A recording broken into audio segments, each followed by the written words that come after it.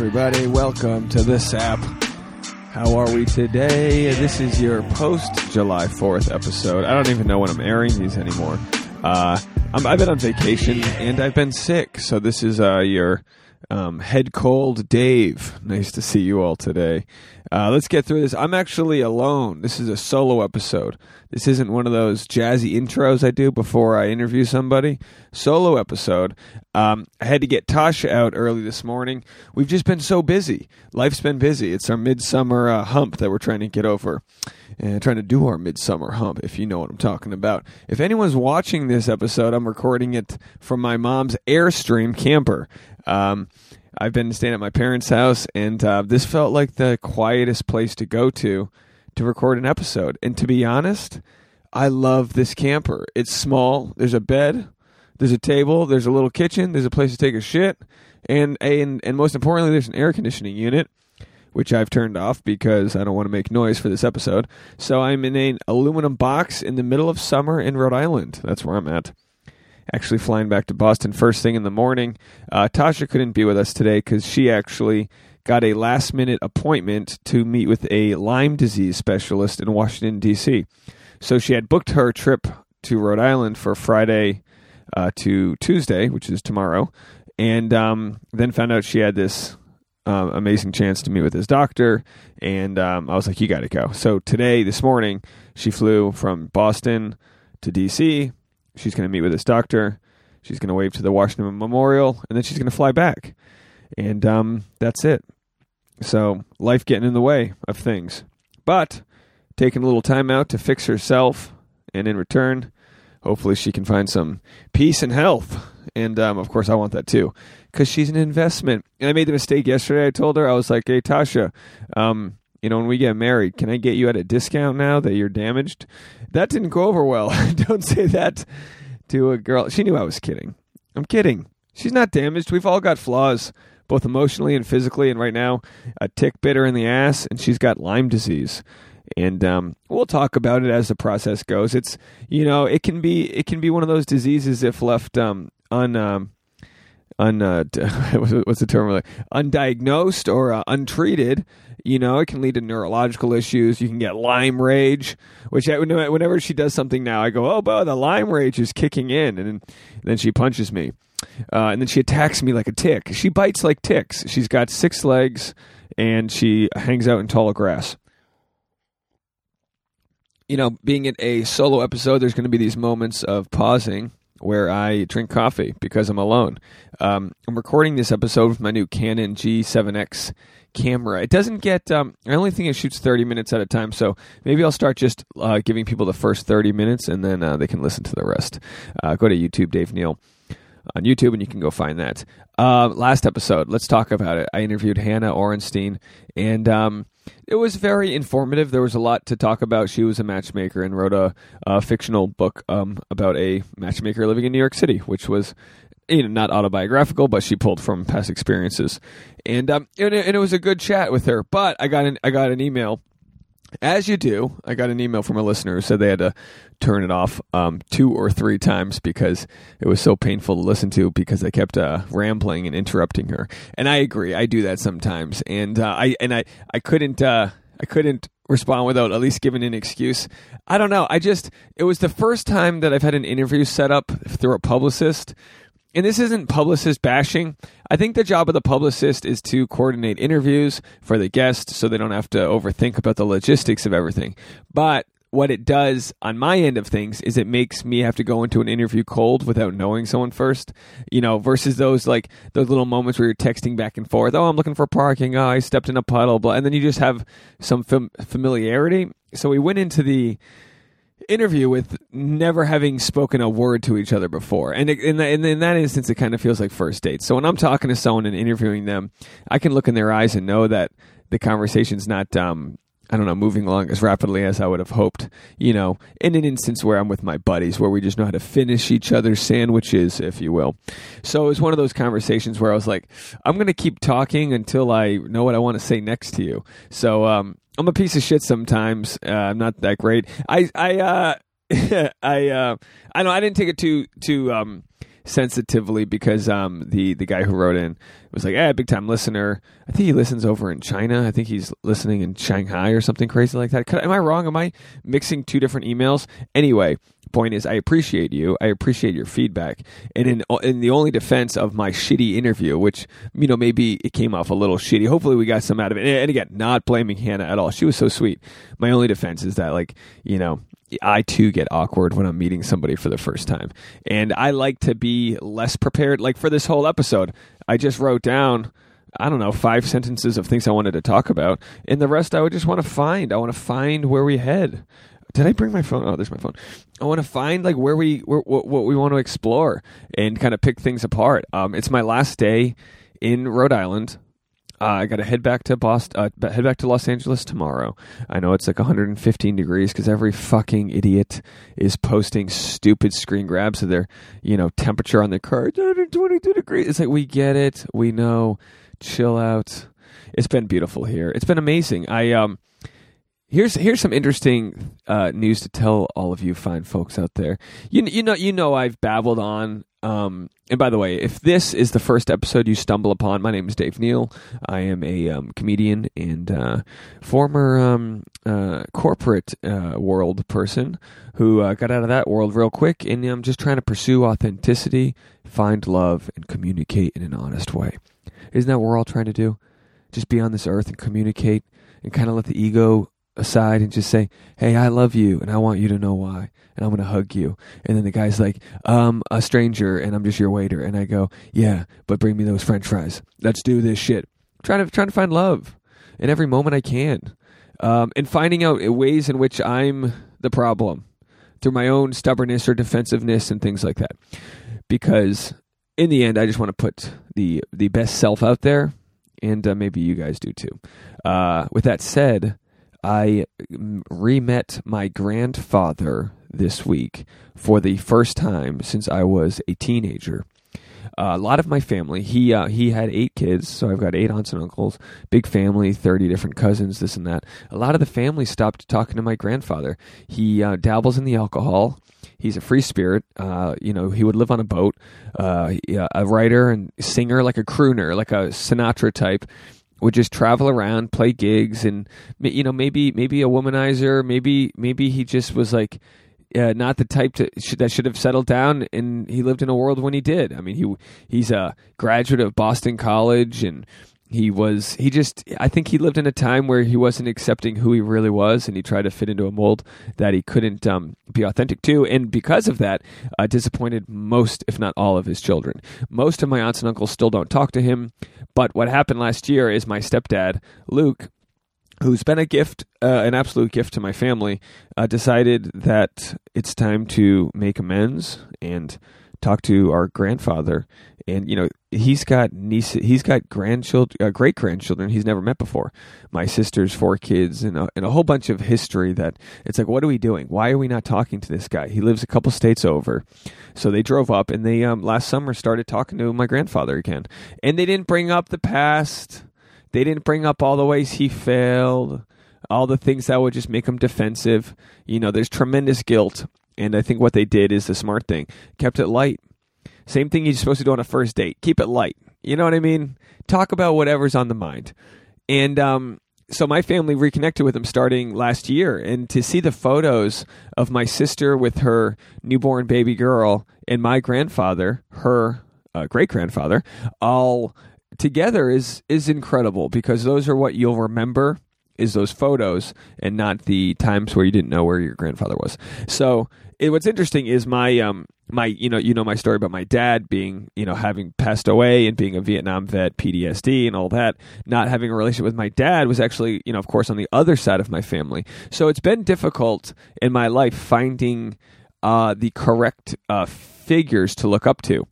But credit where it's due, I've got a great support system of uncles and stepdad and friends, older guy friends that have, really, without having to explain things in a PowerPoint, show me what it is to be a man. And sometimes that means crying when you're supposed to cry and being tough when you're supposed to be tough and being steadfast and sturdy in a world that can be chaotic. And that's what we aim for. And again, I'm in my early to mid 30s. I don't claim to know anything. this is just my story. So meeting my grandfather was way more emotional than I thought it would be for a man that I haven't really gotten to know much of in my life. I mean, there's several times I remember he'd randomly show up, with a kite or a wiffle ball kit, and we'd play it, as kids. But I could probably count the number of times I've met him on two hands, which is still more than the number of times I've met my own father. But I cherish those memories, and I was luckily young enough to not remember any, or not to harbor any ill will. When people ask, what's it like not, having, reconnected with your grandfather? And I go, what's it like to not know, you know what I mean? Like, you don't know what you don't know. I never knew what it was like to have a biological father. I never knew what it was like to have a present grandfather. I did know what it was like to see my friends, like my best friend growing up, Steven, had a dad that was his coach on his team and, was there for him, and his grandparents were always there buying him random shit. So I was able to see it sort of outside looking in. But you know what I mean? Like, I don't resent him for having that happiness. What I've been able to find is just the love of strangers and random connections and people that I've met. And while it might not be my DNA, these are fucking all-star people that have presented themselves into my life. And I've always said I'm incredibly opportunistic and incredibly lucky. I've been so lucky to, what I've always said, have opportunities show up to my door, but also ring the doorbell. A lot of people don't have the batteries put in their doorbell. You know what I mean?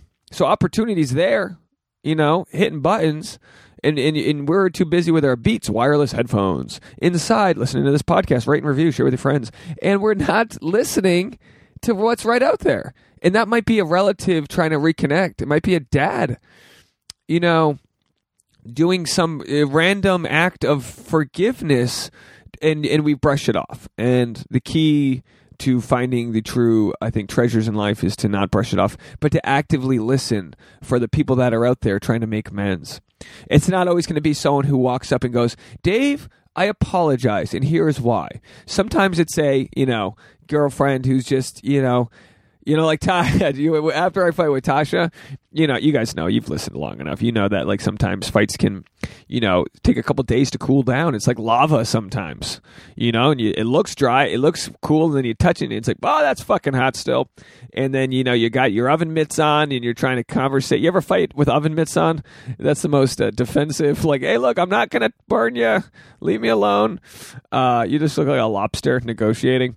But sometimes, a fight will be over, and I'm like, I don't know if she's ready to talk to me, and then she'll randomly be talking about, like, new apartments we can look at, or like, let's look at this place, this is nice, and I'll go, oh, that's her way of saying, like babe, I want to move on, and I have to accept that and not be like, no, I need a notarized statement of you admitting what you did wrong.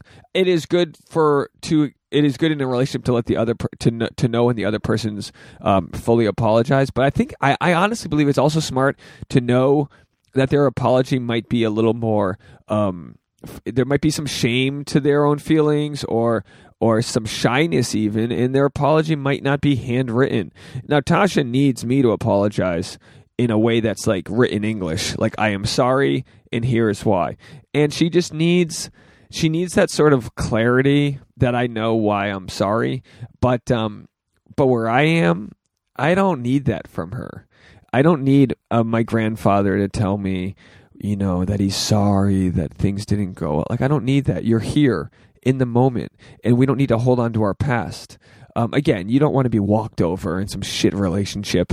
You know what I mean? But when the other person is sorry, so why do you need to be told it?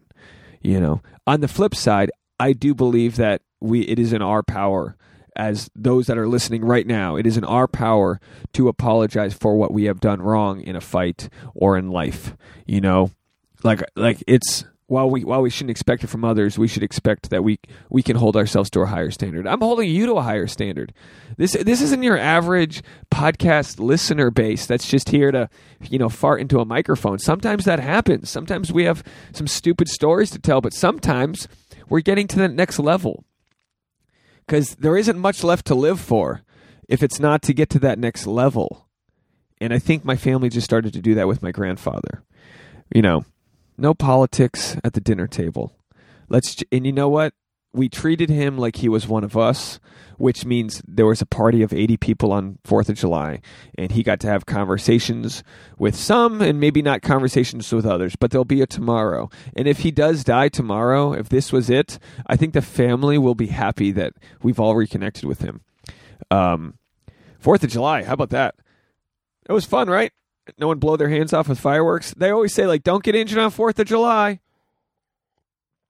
Well, guess what I did?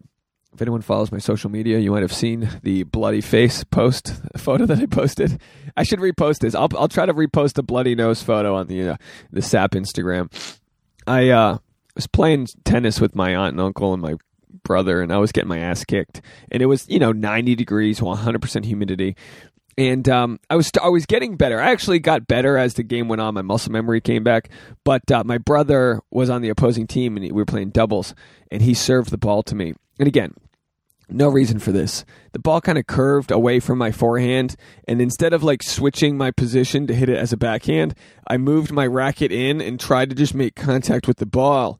But as it kept cutting, I moved my racket farther and farther in, and I swung in this sort of way you would bowl. It was like a bowling motion, and I snapped the racket up and tried to make contact with the ball, and I hit my fucking nose with the tennis racket. I literally almost knocked myself out. And I played it off. Jameson laughed, of course. He's like, you fucking idiot. Totally, I get it. I'm an idiot. I played it off. And then like 10 minutes later, when we went to change sides and people got close to me, they saw that my nose, I had a little bit of blood running down it. And I really gashed my nose. So I still have this cut across the bridge. And if you've seen me before, my nose is not petite, if you will. I got a beak. I've got the dorsal fin. But proud of it. No worries. I used to complain about my ears being too big, and my buddy was like, your ears? What about your nose? And I was like, oh, didn't know that was a problem. Thanks for letting me know.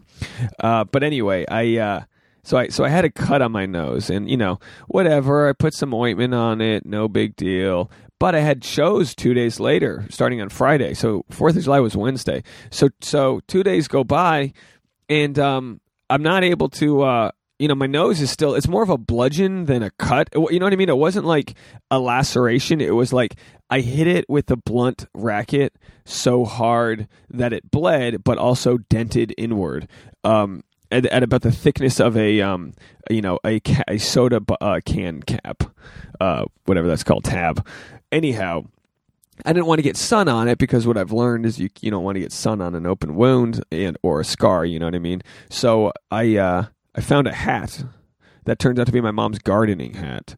It was a what would you call it? It was just like, it wasn't a fedora, but it had a wider brim. It looked like what you would expect Martha Stewart to wear if she was, plucking, flowers, whatever. So I was like, all right, I'll put this on. No big deal. So I went to the beach with this gardening hat on. And then, you know what? I was like, I don't look too bad. But then on the way to my show, I was like, okay, I can't do stand-up with this, red cut dented onto my nose. So as you do, I went to CVS to pick up some, concealer or whatever you call it. And I've learned from my theater art roommates that it's okay for men to wear a little makeup here and there. Now, I didn't know which concealer to get. They're all $10, which is, $10 might not sound like a lot to the experienced makeup buyers out there, but to someone who doesn't really know what they want, $10 is a lot of money. I've gotten this little concealer kit before, but I like the ones that you kind of crank them. You crank a couple clicks and a little bit of makeup comes out and you dab it on your nose or whatever if you have a blemish. Like, that's what I was looking for. But this one had like a wand that, you dabble, and it's like, and then am I a light skin color? Am I medium light? Am I pale? Am I dark? I don't think I'm a dark, but then my nose kind of gets that extra sun because it sticks out a little bit when I'm not wearing this gardening hat. So I'm looking back and forth, and not to mention the car I'm driving doesn't have it doesn't lock for whatever reason. I get this shitty car that no one wants anymore. I get to drive it for the week. It doesn't lock. So I'm carrying a backpack around CVS just because I didn't want my new camera to get stolen. So it looks like I'm casing the joint. And then I'm squatting over looking at different and I'm wearing a tank top, giving you guys the full visual. I'm squatting over in CVS looking at Maybelline, and I'm like, maybe it's Maybelline, right? Like, I'm just trying to, I'm like, Maybelline sounds good. And then there's the cover girl, and which I'm like, okay, now I understand why people don't like the gender things, because I'm like, well, can I buy CoverGirl? Like, I'm a guy. Is there Cover Bro? Can we bro cover here? I think bros deserve the chance to cover up a blemish once in a while. Right, bros? Anyway, I'm giving you gentlemen a promo code. I'm sponsored by Maybelline now. Now, how funny would that be? How funny would it be if I became Maybelline's first male? Like, you know what? We get zits too, you asshole, and we want to cover them up. Maybe they've had males before, and maybe they don't want a podcaster. They're like, why did you have a visual makeup guy?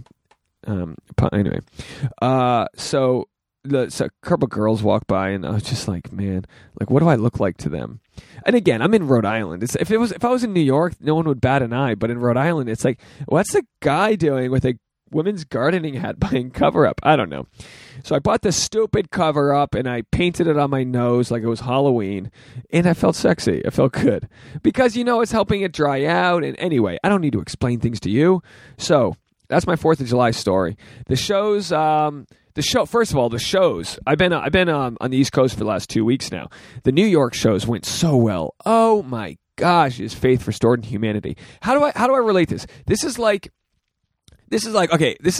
living in LA is like if you're a good singer, but all of LA is deaf.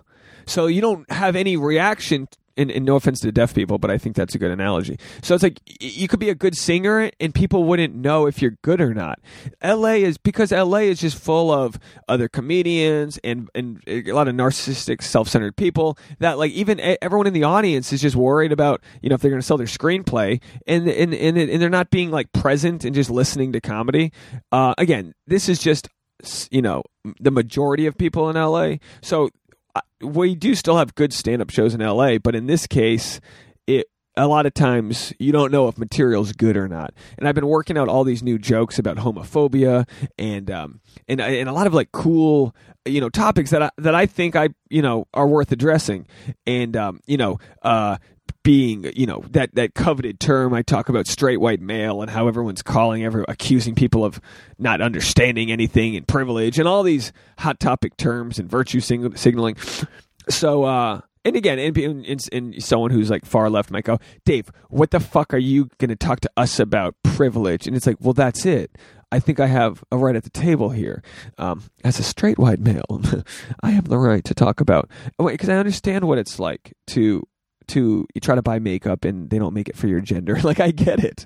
I understand what it's like to want to wear a gardening hat, but people look at you like, who's this strong lesbian? Like, I understand. No, they probably looked at me like I was an out-of-shape lesbian. Moving along, folks. So those shows, those New York shows, they hit off so well. So big thanks to Gabby Bryan for booking me on her Brooklyn show. She was on the podcast a couple weeks ago. Yo, Gabby is like an instant friend. You know what I mean? We met, and I'm like, dude, this girl gets it. We're cool. And then, did I talk about this last episode? Excuse me. I think I might have mentioned this last episode, so I'm sorry for being redundant. But I did Gabby's show in Brooklyn, and then we took a photo, and she put her hands on my shoulder, and I was like, ah! Not because there's anything wrong with that, but just because I understand that if Tasha, is in LA and like the dog just peed in the kitchen and she's cleaning some shit up, and then she goes on Instagram and sees a photo with Gabby, who she likes, you know what I mean? But like with her hand on my shoulder, it's like, she'd be like, fuck you, Dave. And so in order to sort of communicate and not have that be an issue, I texted Tasha and I was like, look, I took a photo. Gabby put her hand on my shoulder. We're not gay. We're fine, right? Whatever. And of course, Tasha was like, oh, it's totally fine. And it's one of those things. It's totally fine because I took the time to be conscientious and address it with Tasha. And those are issues that probably aren't common with normal people. Like, I'm sure most normal people don't do stand-up and podcast and have this kind of like life that I wouldn't call it public, but is enough in each other's face that, you know what I mean? If Tasha posted a photo with some shirtless fucking dude on the beach and he's got his arm around her, it's like, I would be so cool with it if she just gave me the heads up. You know what I mean? But not having that heads up, just put it this way, relationships are not a game that you want to have fill in the blanks. You don't want fill in the blanks in relationships. You want to lay it out as much out there as possible to avoid, miscommunication. Because all the fights are miscommunicate. What were you doing out so late? Why didn't you reach, where you could have been like, my car broke down. whatever, or I was playing poker and the game went long, but my buddy was going through a divorce and I wanted to talk to him. If you made that phone call earlier, your girlfriend will instantly be like, okay, well, get home safe, like blah, blah, blah. But if you leave it up to interpretation, she's going to be like, hey, fuck you, show me some respect. You know what I mean? I don't know. This whole life, right? It's just about trying to find our way. So I got these shows in Rhode Island, right? Comedy Connection. It's the only stand-up club in Rhode Island. It's in an old bank. So the green room is in the vault, which is really cool, except the green room, obviously isn't air conditioned because it's an old fucking vault. It's got 12 inches of steel around it. Speaking of 12 inches of steel, divide that by 2. I'm white.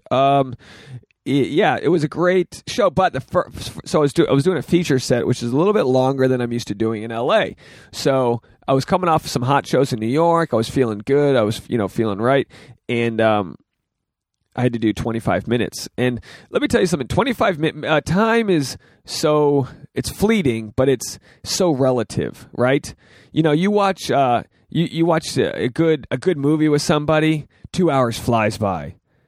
But you watch Lord of the Rings when you're not really into it, 3 hours goes by very slow, right? Like a 12-minute test could feel like ages, and an hour blowjob could. Anyway, that would be nice. But the point is that if the set's not going well, 25 minutes is a long fucking time.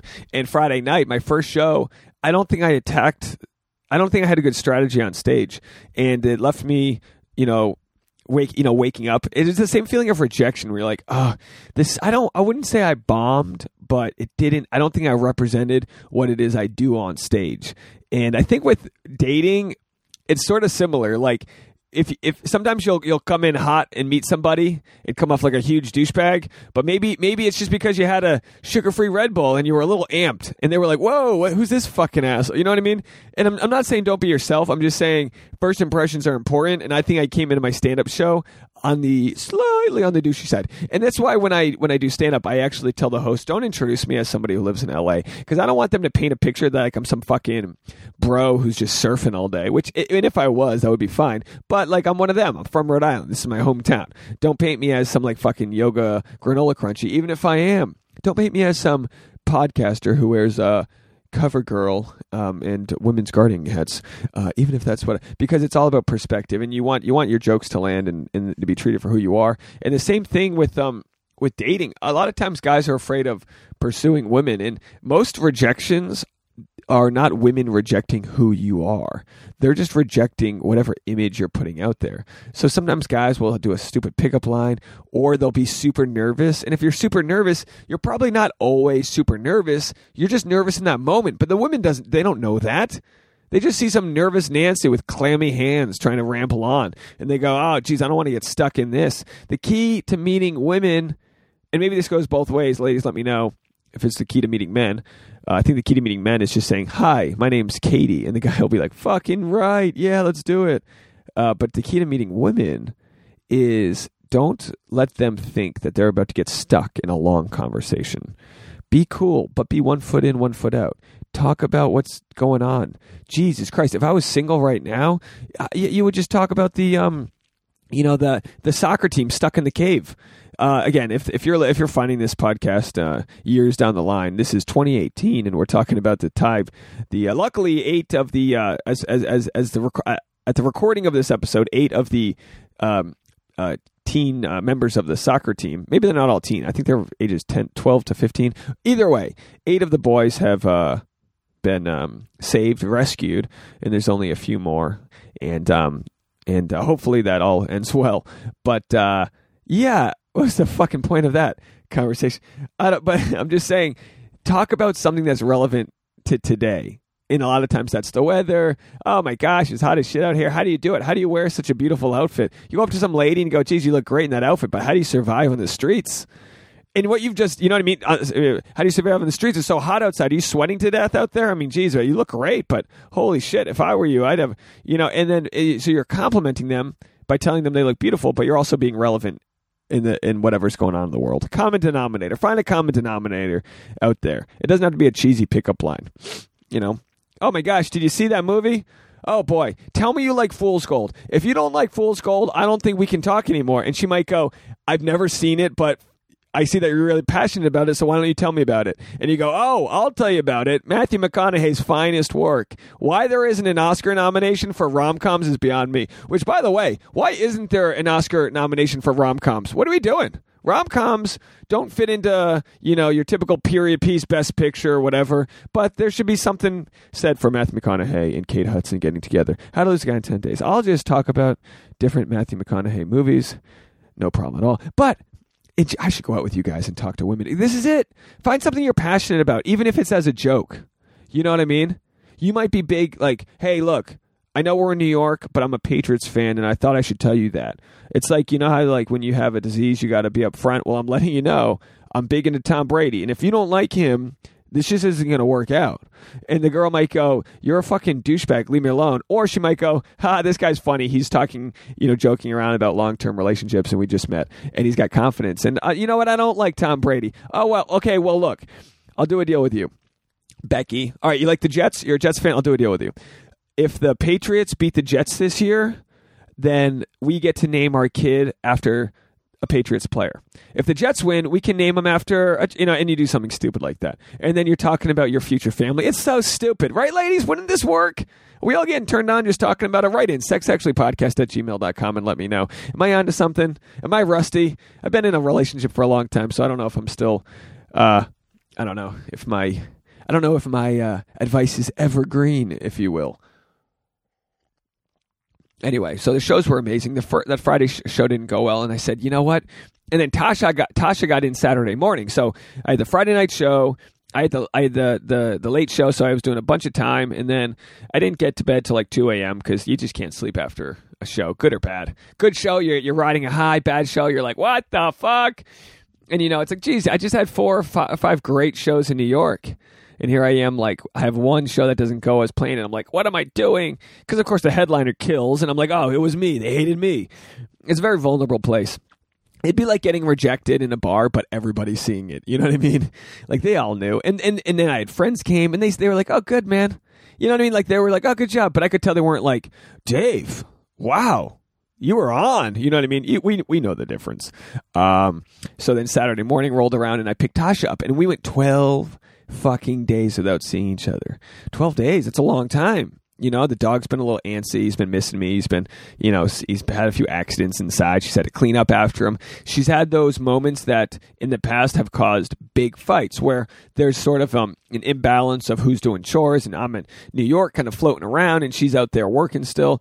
And instead of the low-hanging fruit being the two of us fighting, we were able to communicate, do quality time with FaceTime, and for the most part, not have any this quote-unquote lime rage between us.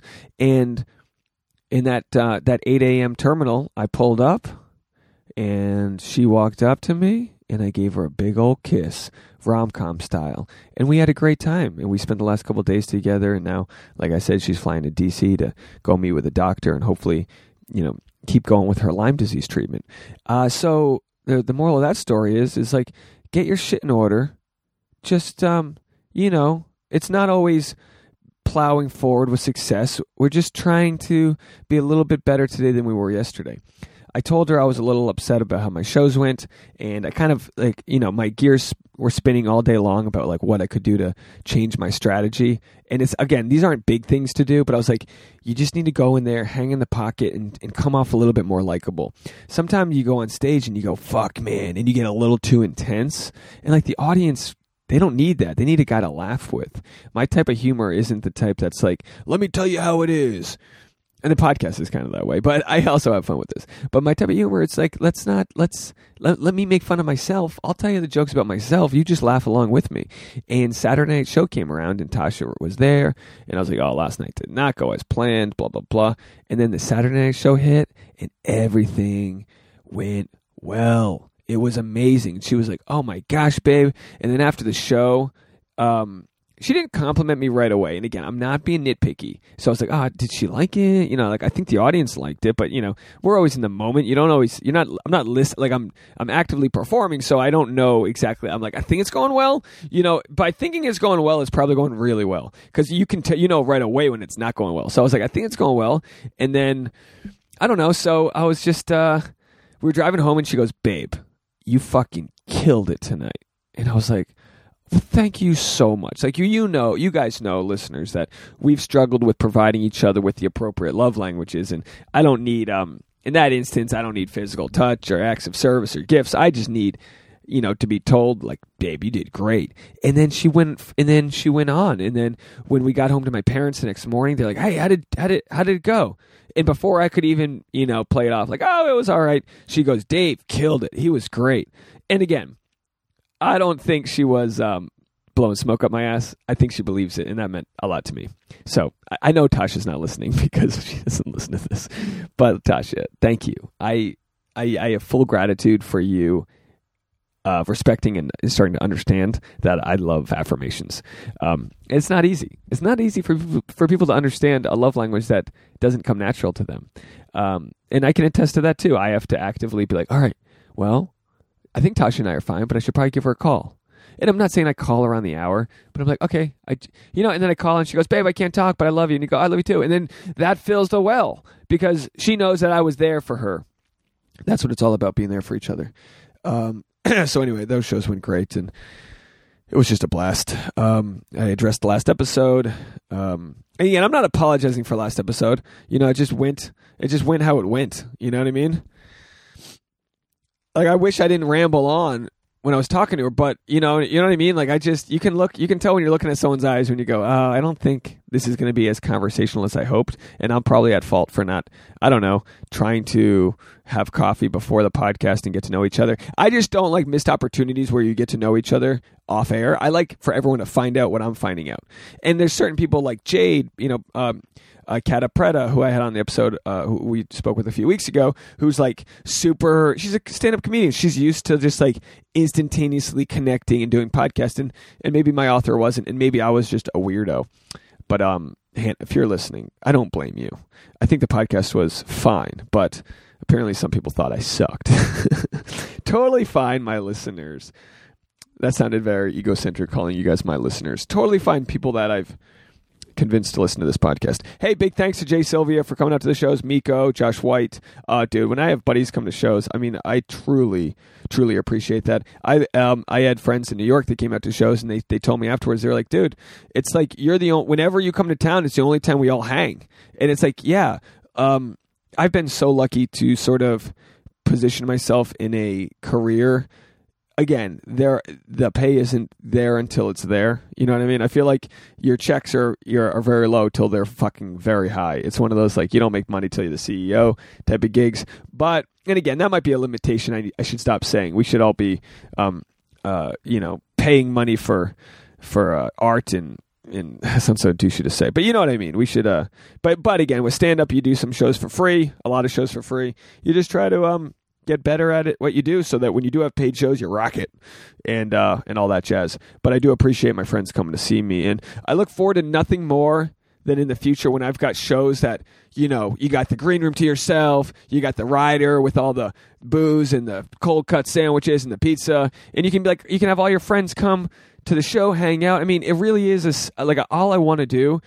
All I wanna do is love you, Sugarland. All I want to do is create a world where I can bring friends together, because I love being social and seeing my friends. And how about a gig where you get to tour, make people laugh, and relate to others? I mean,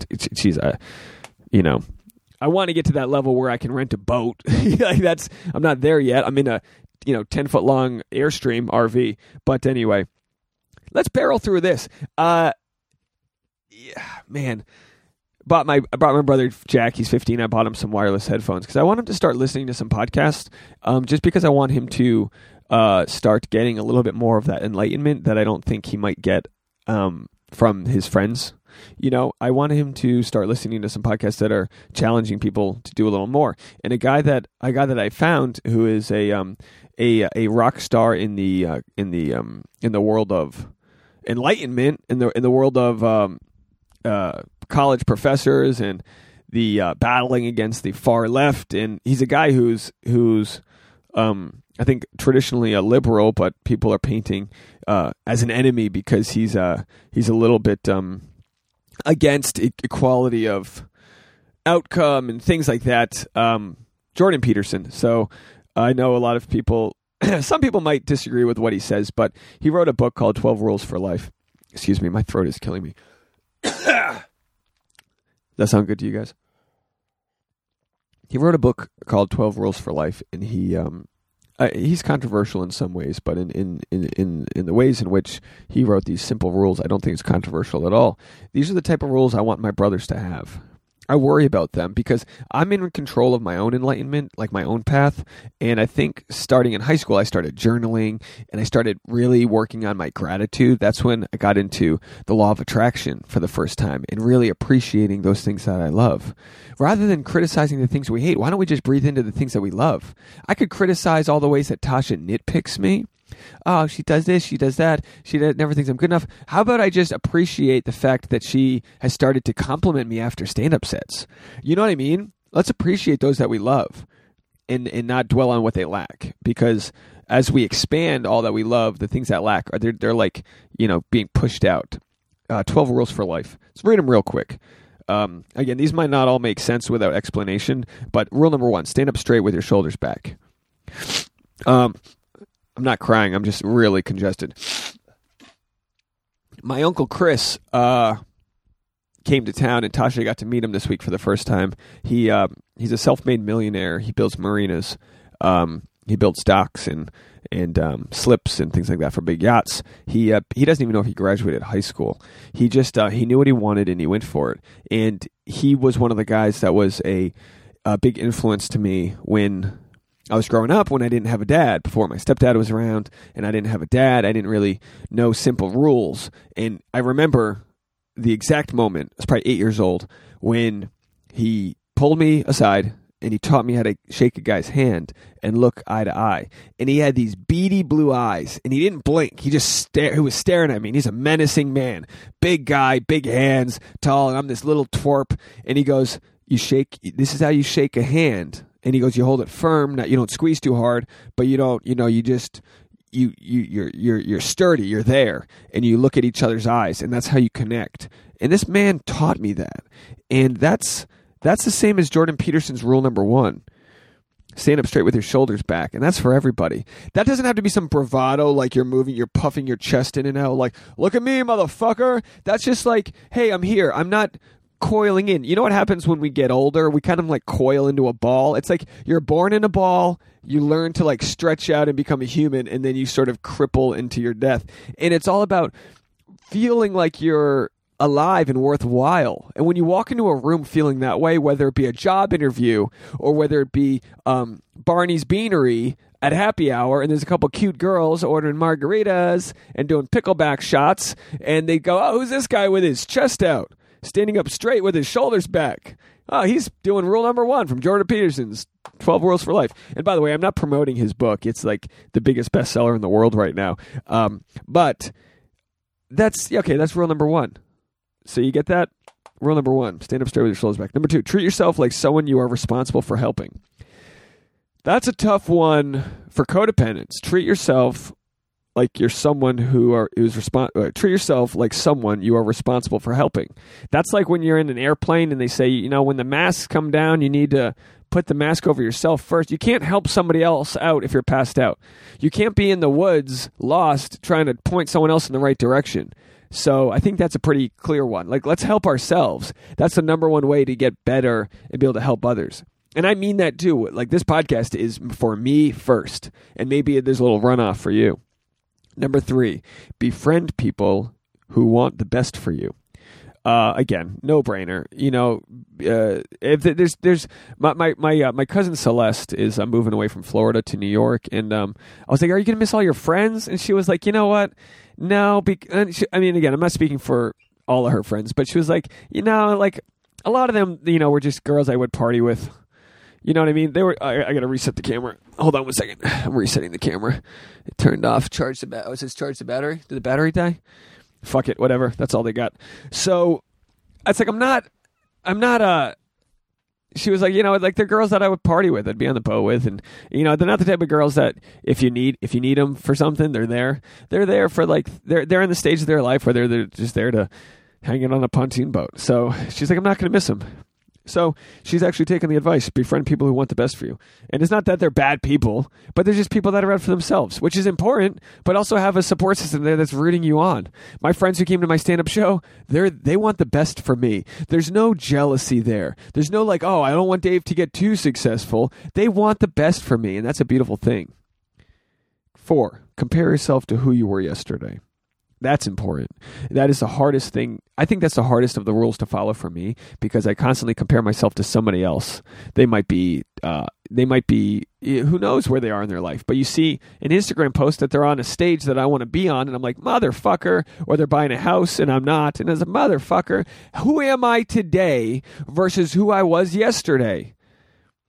Now, a week ago, I didn't have a bloody nose. Do you know what I mean? A week ago, I was, not being shamed by my younger brother on the tennis courts. But the honest truth is, am I better today than I was yesterday? Am I better today than I was a year ago? I truly believe so. And I need to keep on working on myself inch by inch, day by day, and then I'll be a version of myself that I never thought I could have achieved. And I wish that upon you guys, that we can become versions of ourselves that are so far ahead of who we thought we could be, because we're not just comparing ourselves to guys who, to Matt Damon, who wrote, Good Will Hunting and won an Oscar. Oh, how will I ever win an Oscar? Write the fucking outline today, you jackass. Don't worry about the Oscar. Formulate the plan. Tweet out, your title idea for your next screenplay. I'm talking to you on a creative level. Do something today, even if it sounds so minimal, that will set you up for tomorrow. Number 5, do not let your children do anything that makes you dislike them. Oh boy, that's one where I don't have kids, so I don't even want to address that one. But having seen my sister and her children, it's like, yeah, I get it. You don't want to. Why would you want to have shitty kids? 6, set your house in order before you criticize the world. That's important. It's important. Make your own bed. Set your house in order. Clean out your closet. Get that bookshelf looking tidy. Why are we even talking about other issues? Now, of course, we can all comment on, the different crises in the world. Just lost half the listeners. You know what I mean? Like, we can comment on all that, but also let's not get truly critical of others while, that's the whole don't throw stones at people who have better Wi-Fi than you, or however it goes. Number 7, pursue what is meaningful, not what is expedient. I asked my brother Jameson, he'll be a senior in college, and I asked him this question the other day. And I've been kind of riding him. I've been a little tough on him. And I hope he knows that I'm proud of him, and I'll have to make sure to tell him that today. I have to remind myself to not just be critical. Of course, these are tough rules to follow. We assume the other person knows, especially family, we assume that they know that we're proud of them. But it's important that we remind them that first and foremost. And I'm proud of my brother. He'll be a senior in college, and he's working at my stepdad's heating and air conditioning company, and which is a great company. Heating and air conditioning, they're super busy, but there's different levels you can work at. You can be a helper your whole life, or you can, get your refrigeration license, or you could get your pipe fitter's license. There's different levels at which you can achieve based on your training level, just like obviously in college in different ways, but it's a skill. And I asked him, I was like, Jameson, what do you want to do when you graduate? And he goes, well, I think I'll just keep working at the shop. And he goes, that's because he goes, that's the sensible thing to do. And I go, well, I didn't ask you what the sensible thing to do was. I asked you what you want to do. And the point wasn't that he's better than the shop. The point was, you might want to work at the shop, but tell me that what you want to do. And then we started talking about some renewable energies and maybe doing HVAC, but also equipping some homes with solar. And, and then we got excited and talked about things, and I go, this is what we need to work on. If this is what you want to work on, because I don't want you to get to a place where you're resentful because you took a job that you weren't fully into.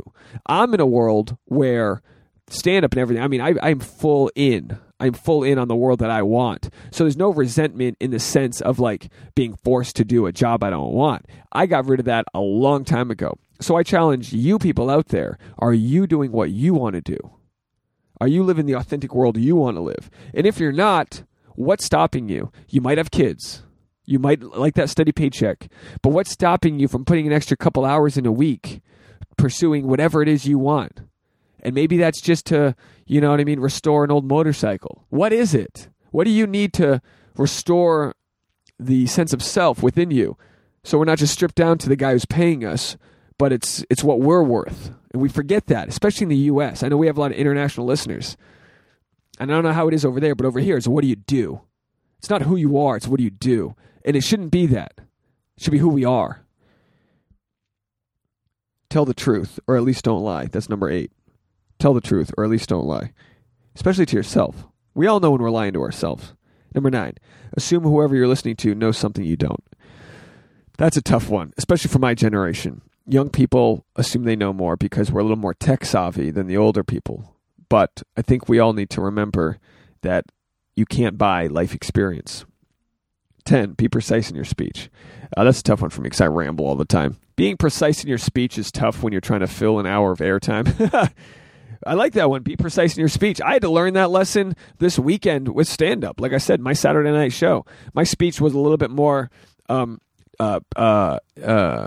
authoritative. While I was having fun on stage, I let them know that I was going to have fun with or without their permission, and there was a level of detachment that came with that, which I think let the audience go along for the ride. Be precise in your speech. Number 11, do not bother children while they're skateboarding. That's fun. And I'm sure in reading the book you'll find out a little bit more what he means, but I think just off of that, do not bother children while they're skateboarding. Let people, children and whoever, let people be in that zone that is purity. In that zone that is, whether it's creative energy or a good conversation, let them be in that moment. And again, when we talk about time being relative, when you're in that moment of bliss, creativity, happiness, time truly does fly by. And that's when you know you're doing the right thing. Number 12, pet a cat when you encounter one in the street. Number 12, pet a cat when you encounter one in the street. And again, I could be wrong with this. I believe I interpret that as the old idea that being gentle and nice to strangers, you might see that they're not who you thought they were. They might be kind folks, and sometimes you might think that somebody, whether it's someone in line at Starbucks or someone who might cut you off, you might think that they're just an asshole. But if we have a little bit of compassion in life, we might find out that they're, just as pretty dope as us. I'm super guilty of meeting people and just kind of blowing them off and being like, oh, this person doesn't know what the fuck they're talking about or blah, blah, blah. But honestly, the more you get to know someone, you do see that we're all just made from the same shit, right? I think we all want happiness. Anyway, those are the 12 rules for life. How about we read a question and get out of here? I'll take this to an hour. I got to get out of here. I got to go back to Boston tonight. Tasha literally is going to fly back from D.C., and then we're going to stay in a hotel in Boston tonight. I got a show. If anyone's listening to this episode's going to post probably like 2 p.m. East Coast time on July 9th, 2018. If you are listening to this in Boston as I post it, I'm on a show at McGreary's Pub on Boylston Street, doing a last-minute show there, and then we're flying back to Los Angeles in the morning. Again, and I'll take this moment to tell you all I appreciate you guys so much. Some people write in I've read some of the reviews on iTunes. They love the solo episodes, and some people might love the interview ones more. Like I am with podcasts I listen to. They're not all hits. They're not all for me. It's kind of like, did we connect in this conversation or not? And again, me talking alone in a microphone might not feel like connecting to you, but I do appreciate the emails that I get from people when I do a private one-on-one, or it's not one-on-one, it's a one-on-none episode. I do think I'm able to connect a little bit more with the listener as I'm talking to no one but you. And I hope that everyone's killing it this summer. What I do ask is, I made the choice in 2018 to stop treating the podcast like a hobby and treating it like a career, even though it's not the one I would much prefer, obviously, that my stand-up be the source of income. But in order to fill seats, sometimes we need to develop an army, and this is the army. We're floating around a couple thousand listeners. The trick to getting up to making that 100,000, would be some publicity, some algorithm changes. It's a bunch of little things, and again, all I'm trying to do with this podcast is follow one of these rules of Jordan Peterson: is just be a better version of myself today than I was yesterday, and have this podcast be a better version today than it was yesterday. So if you guys know anybody who has a big following or wants to share the podcast or advertise on the podcast, anything like that, I'm all ears. I'm all ears and a bloody nose. So I'm here to listen to you guys. I cannot lie to you. I am so humbled by the people that write in and say, there is so much love out there. I know I kind of ask for it by telling you I love the affirmations, but by all means, I appreciate, and with full gratitude, I appreciate you all listening. And I know you guys do share with your friends. I got an Instagram note today from I think it was a listener in England, and she was like, I'm forced to listen to music because the SAP hasn't uploaded their podcast yet today on my way to work. And I fucking love that. So this is for you. Is that Luis? Is that who wrote in? I'm not going to pull it up. But I was like, yeah, fuck yeah. I love the social media shout outs. I love the folks that decide to share us on your Instagram stories. That might be the best way to share us right now. I feel like Instagram kind of hits our core market. You know what I mean? You can post something on your story. You can put our link to iTunes in your bio. Whatever it is you guys want to do, tag a friend in our photos. We appreciate you getting your friends on board. It might sound like you don't have the chance to make a dent in the following, but honestly, with stand-up, if, say 12 listeners right now were like, dude, we're in Detroit, we want to see you at the Comedy Castle or whatever it's called, honestly, that's enough to get me booked. You know that? Especially as a feature, as a guy, I don't need to sell, 500 seats to a show. Just having a little bit of heat gets me to fly in and do a show, do a live podcast, things like that. So totally, by all means, I appreciate your support and I appreciate your loyalty. Let me know what's working for you and what's not. I do appreciate when you write in and tell me that I had a shit episode. I do. Tell me what you like. Tell me what you don't. I know I joke around and say, oh, I love compliments, but I can take some criticism, especially if you load it up with, hey, I'm a fan, I love you, but this one rubbed me the wrong way. I can take that. So tell me what you think of the solo ones. What can use improvement? Do you like that I have a little bit of a structure, that I'm reading off random self-help book ideas? I like to just have something to ramble on. I actually took some notes, and I had all these questions I was going to answer, but I just don't have time to get to any of them. Foreign PSA. There's none of these questions are worth getting. I'll read one. Let's read one, and then I'll get out of here. And again, I appreciate you all listening. I appreciate the reviews you're leaving. If you do have an iPhone, they've made it so easy now on the Apple Podcast app to share, to write a review. And if you do use Twitter, by all means, shoot a tweet to at Apple Podcasts. I think it's called at Apple Podcasts, and link to the SAP, and tell them you want us to get featured. That will be the number one way we make it to the next level, is getting featured. We'll go from a couple thousand listeners to 10,000, like that. It'll literally increase our business by 500%, just by having them believe in us. That's why we've updated the artwork, the intro music. I don't think I care too much in changing the way we do things here. I think my voice will gradually improve. As far as, not now, I sound like I have a head cold. And again, I have no problem sharing this insider talk with you guys. We're here to talk about relationships and stuff, but I also want to share my journey with you folks, because I'm not in a place where I'm trying to be behind, a curtain and be the Wizard of Oz. I'm just a dope like you guys. By the way, oh my gosh, I cannot stop crying listening to this song by Sugarland. How the fuck does this song go? We went to the Sugarland concert. I've known this song, but it's like, she goes, "Dear Mom and Dad, please send money. I'm dead broke and it ain't funny."